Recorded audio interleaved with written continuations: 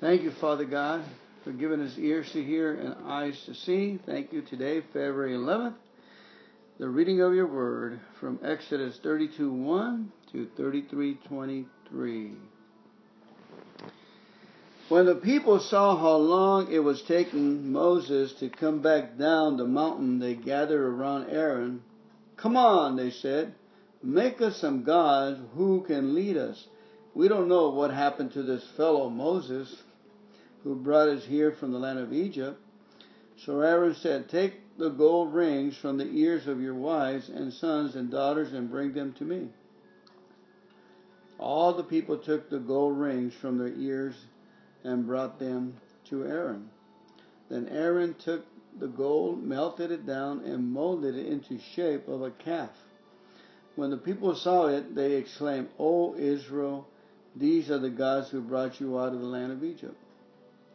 Aaron saw how excited the people were, so he built an altar in front of the calf.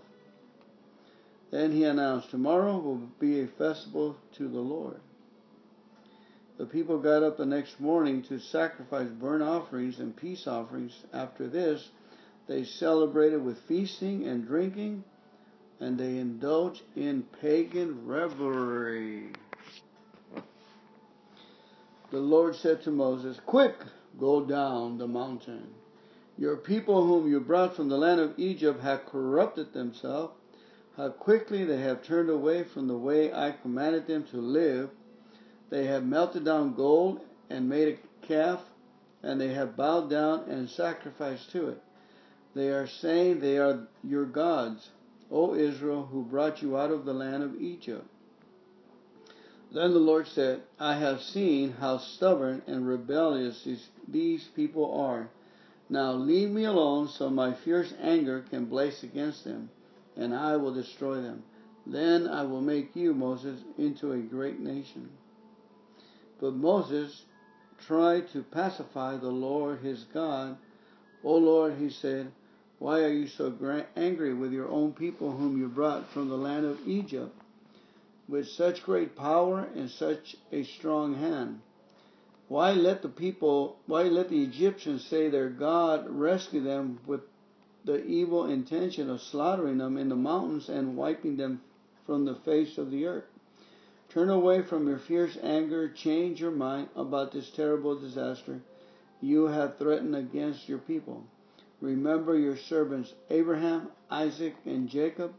You bound yourself with an oath to them, saying, 'I will make your descendants as numerous as the stars of heaven, and I will give them all of this land that I have promised to you, your descendants, and they will possess it forever.'" So the Lord changed his mind about the terrible disaster he had threatened to bring on his people. Then Moses turned and went down the mountain.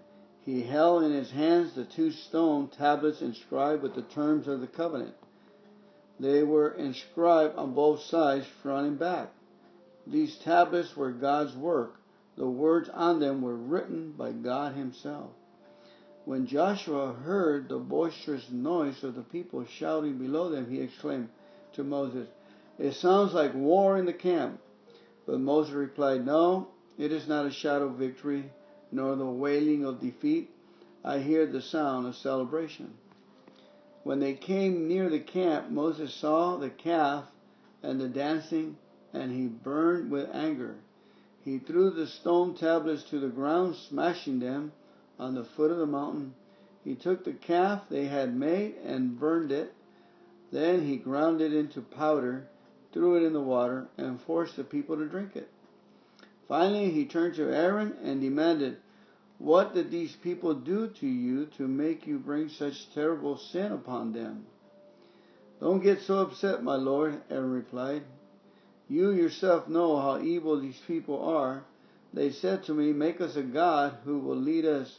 We don't know what happened to this fellow Moses, who brought us here from the land of Egypt. So I told them, 'Whoever has gold jewelry, take it off.' When they brought it to me, I simply threw it in the fire, and out came this calf." Moses saw that Aaron had let the people get completely out of control, much to the amusement of their enemies. So he stood at the entrance of the camp and shouted, "All of you who are on the Lord's side, come here and join me." And all the Levites gathered around him. Moses told them, "This is what the Lord, the God of Israel, says. Each of you take your sword and go back and forth from one end of the camp to the other. Kill everyone, even your brothers, friends, and neighbors." The Levites obeyed Moses' command, and about 3,000 people died that day.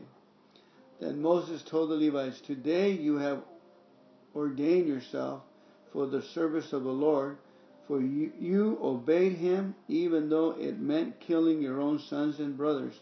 Today you have earned a blessing." The next day Moses said to the people, "You have committed a terrible sin, but I will go back up to the Lord in the mountain. Perhaps I will be able to obtain forgiveness for your sins." So Moses returned to the Lord and said, "Oh, what a terrible sin these people have committed. They have made gods of gold for themselves, but now if you will only forgive their sins, but if not, erase my name from the record you have written." But the Lord replied to Moses, "No, I will erase the name of everyone who has sinned against me. Now go, lead the people to the place I told you about. Look, my angel will lead the way before you, and when I come to call the people to account, I will certainly hold them responsible for their sins." Then the Lord sent a great plague upon the people because they had worshipped the calf Aaron had made. The Lord said to Moses, "Get going, and you and the people you brought up from the land of Egypt. Go up to the land I swore to give to Abraham, Isaac, and Jacob.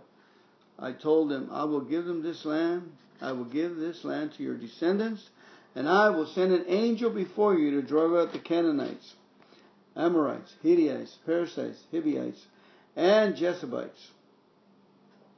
Go up to this land that flows with milk and honey, but I will not travel among you, for you are a stubborn and rebellious people. If I did, I would surely destroy you along the way." When Moses heard these stern words, they went into mourning and stopped wearing their jewelry and fine clothes. For the Lord had said to Moses to tell them, "You are a stubborn and rebellious people.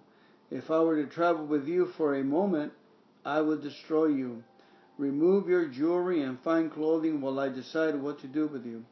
So from that time they left Mount Sinai. The Israelites wore no more jewelry or fine clothes.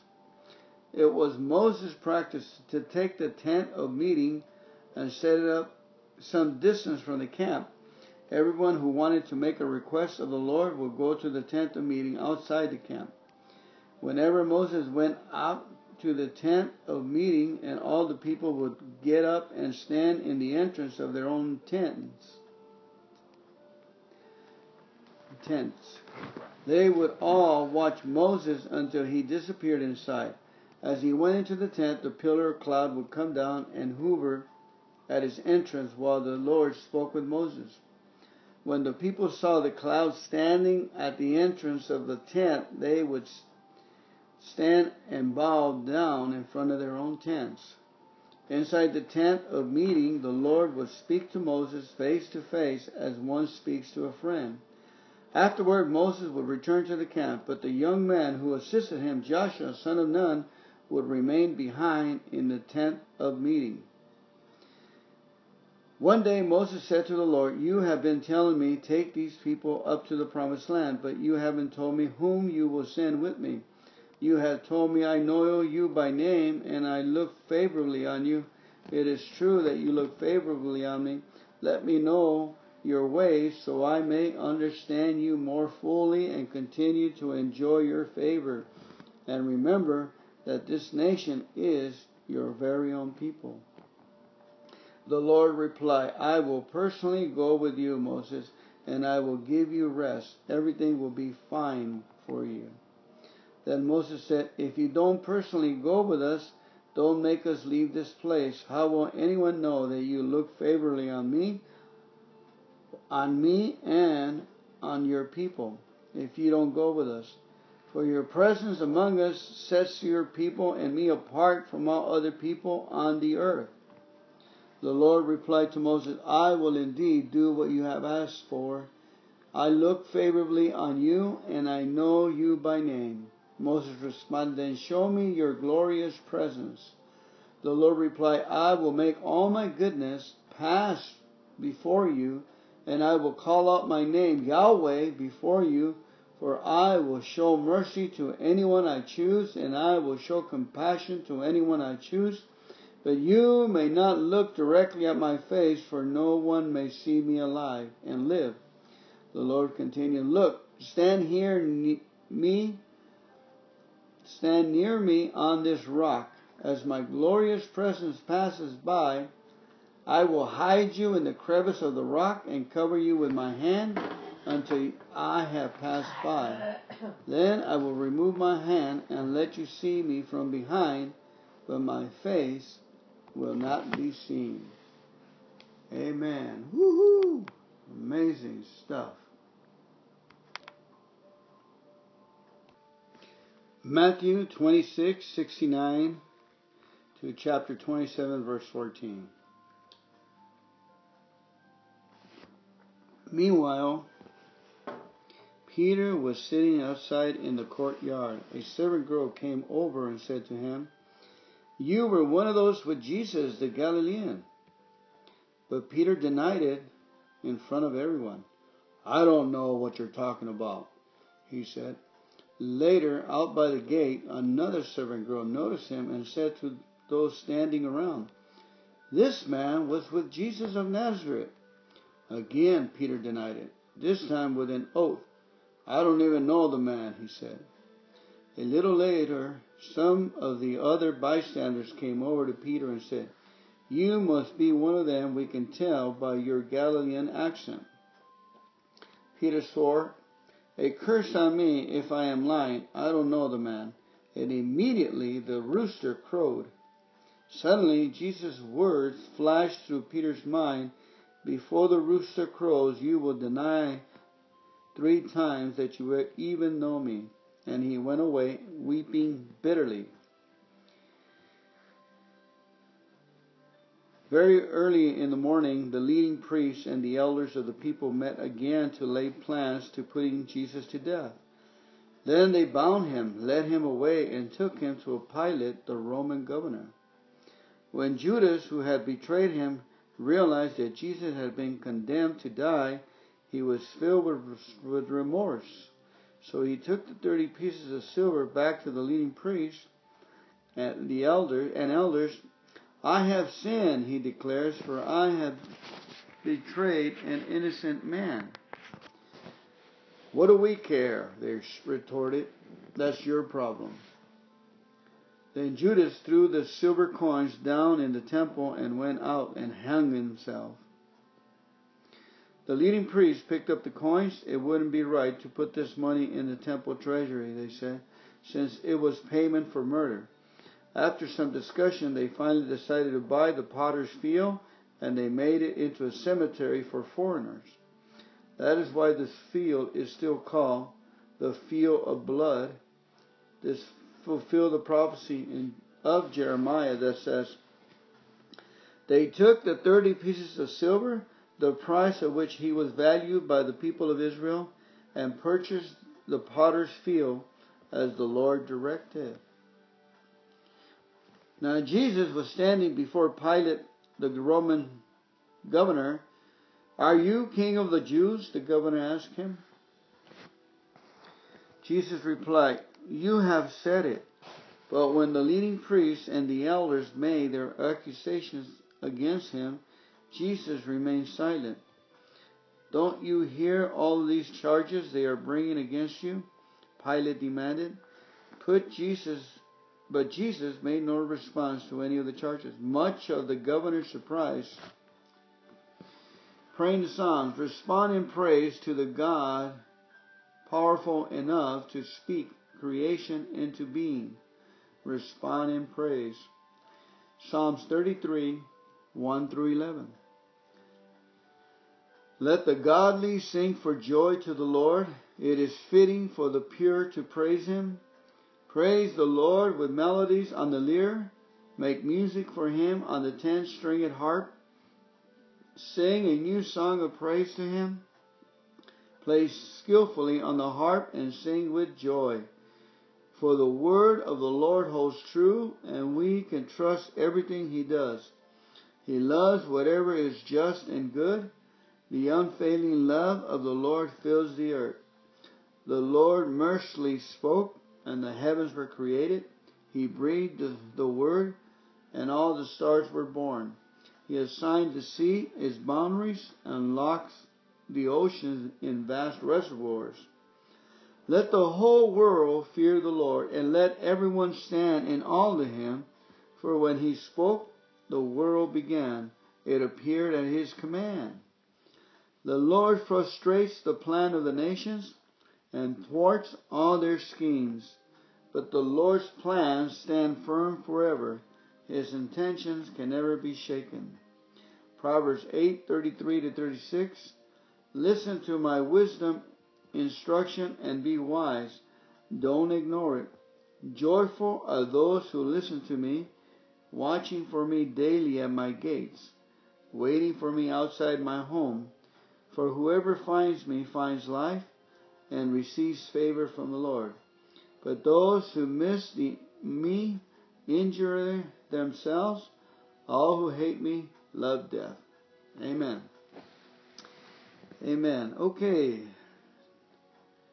Commentary begins. The Psalms. It's an amazing psalm to praise the Lord, the Creator, who spoke these things into being. That's why we're supposed to speak at the Lord's direction, just like Jeremiah's prophecy. It says, and purchase the potter's field as the Lord directed. So the Lord has a plan and a purpose for our lives. So we are to speak. What is that plan, Father? You're to say, Father, what is the plan you have for me? As the Lord directs. And you consistently ask Him. And He'll start to guide you.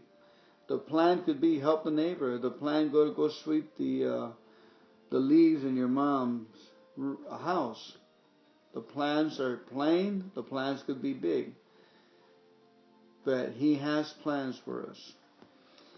Today's study, Matthew 26:69-74, says, Peter's denial happened in stages. First, he pretended to be confused by the accusation. Then he swore an oath that he didn't know Jesus. Later, he swore a curse on himself if he were lying. Similar sins. Sin is a series of gradual choices. It might start with confusion. I'm not sure whether it's wrong. Then we might affirm the first claim. I don't think it's wrong. Finally, we can reach a point where we embrace sin no matter what the consequences are. I don't care if it's wrong. At this point, we reach a place where God's priorities no longer matters to us. If you recognize your reflection on this sequence of events, consider where you're headed.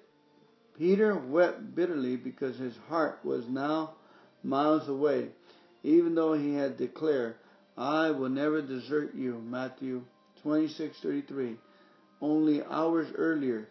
Today, no matter how many miles your heart has run, God is still present. Turn around and God will restore you, Isaiah 57:15. Amen. It's amazing how Judas was filled with remorse. That was not repentance, I guess.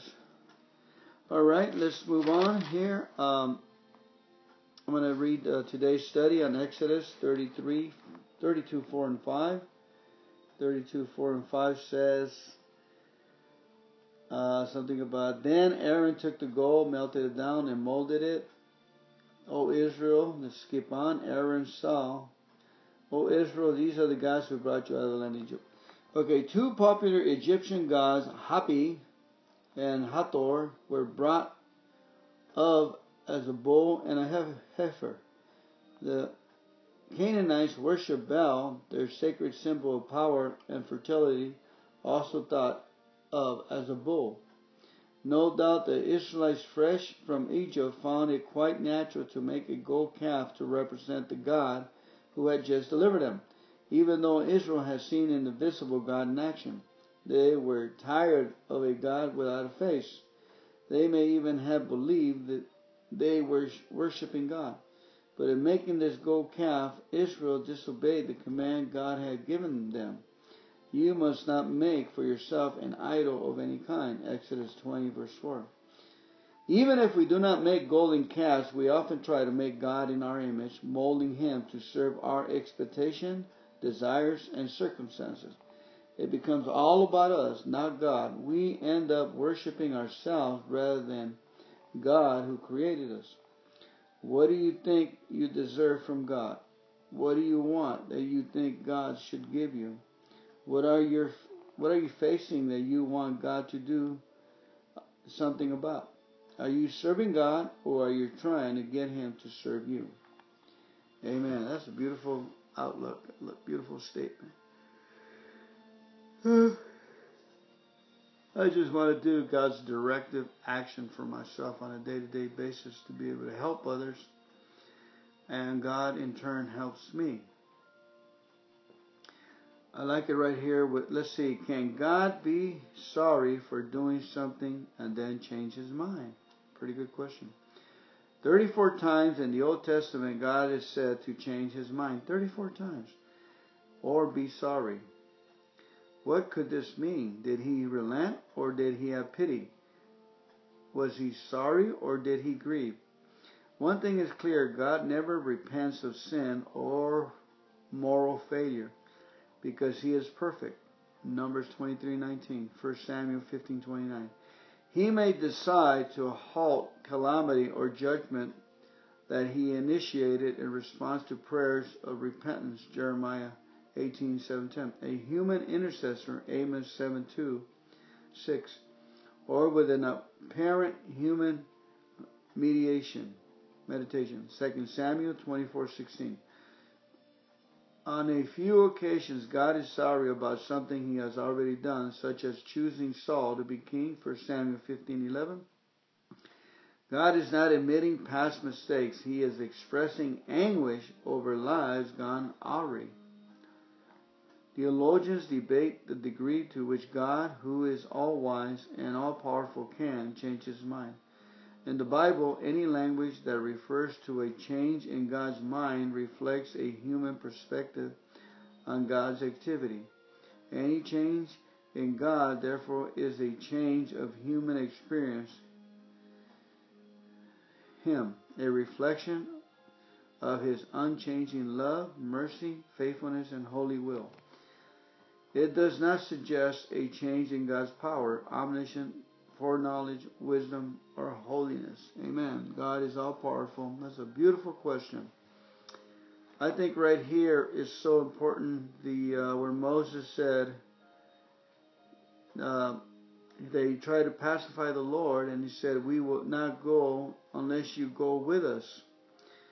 And then I like the way Moses appealed to God. He goes, I haven't seen you. I need to show me who you are. I need to put, and that's when God says, I am Yahweh. And it's amazing how God said, get before the crevice in the rock, and I'll put my hand so my glory won't burn you up. And the Lord answered Moses by showing the back of His glory as He passed by. That's an amazing account. And it's like our cry too. It says, Lord, we can't see you. We see your glory in signs and wonders. We see your glory in answered prayers. We see your glory in shining faces, and the people are bubbling with joy and love. We see your glory, your miracle in people. We see your glory in the and the oceans and the animals. We see your glory in the children's eyes. We see you all around, Father, and we thank you for that. And we thank you for today's reading. Hallelujah. And bless your holy name, Lord. Amen and amen. All this talk about gold, gold, gold. The Israelites were loaded with gold and good attire. Amen. Thank you, Lord.